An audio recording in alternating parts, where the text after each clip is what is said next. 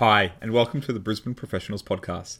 This is a podcast brought to you by SMS Law, going through the legal secrets that will benefit you and your clients, as well as having a little bit of fun as we go.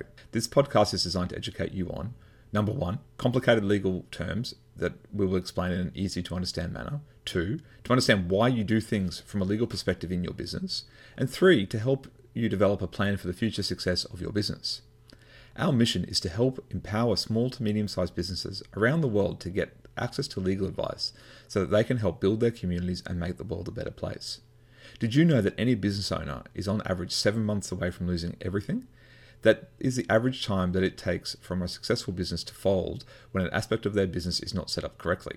This podcast is all about empowering you and your business with knowledge and tools to ensure that that doesn't happen to you or to your clients.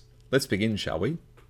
Hi everyone, and welcome to the Brisbane Professional Podcast. I am Craig Mason, and I have with me, as always, Mr. Jeremy Stratton. Say hello to everyone, please, Jeremy. Hi everyone, hope you're having a great day. Excellent. So today we wanted to talk about business brokers. So that's someone that sells businesses for a living, so they're your agent and broker a deal. So pretty important to get it right when you're looking at a business broker. So what we wanted to touch on today is 3 things to look at in order to get a good business broker, I guess. It's the best way of describing it. So, Jeremy, do you want to touch on the first one? Yeah, for sure. So the first one is, what is their plan? So any business broker or any consultant that you engage to help you in a transaction like this should have a plan of how they're going to sell your business. And a business broker is no exception. The ones that I've worked with that get the best results for their clients have a plan of attack of how they're going to advertise the business, how they're going to go to their existing contacts, and how they're going to find new contacts for the sale of the business. So make sure they've got a plan, and make sure that you challenge it and question it as well, because if they've got a plan, then they should be able to justify it. And you may not agree with some of the tactics, but if you challenge those, then you can get their view on why they're important. So make sure they have a plan. That's number 1. Craig, number 2.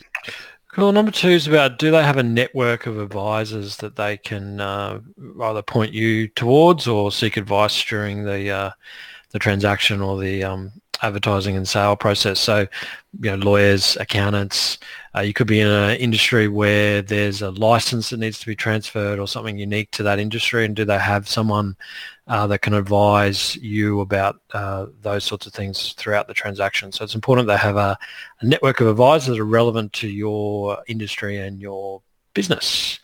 The third thing to look out for a business broker. Yeah, I think that this is an often overlooked one for business brokers and professional consultants, and that's to ask if they have any references. Especially brokers and real estate agents and people like that, they should have references from clients who were really happy with the job that they did, and you'll see a lot from whether or not they actually have those in place. So asking for references, you shouldn't be afraid of that, and it can tell you a lot about the quality of the person that you're engaging. So Craig, that's our 3 things to look out for in a business broker.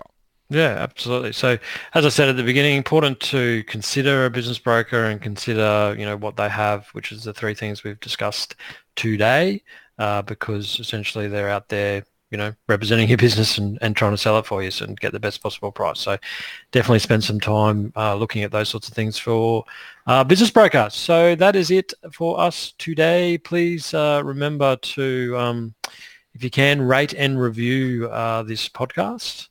I should say, like SMS Law on Facebook, follow us on Twitter if you use Twitter, and again with LinkedIn, search us on LinkedIn, connect to us on there. We share information on those platforms throughout the year as well, so plenty of valuable information there, so jump on that. Jeremy, anything else you wanted to touch on today? No, that's great. Thanks everyone.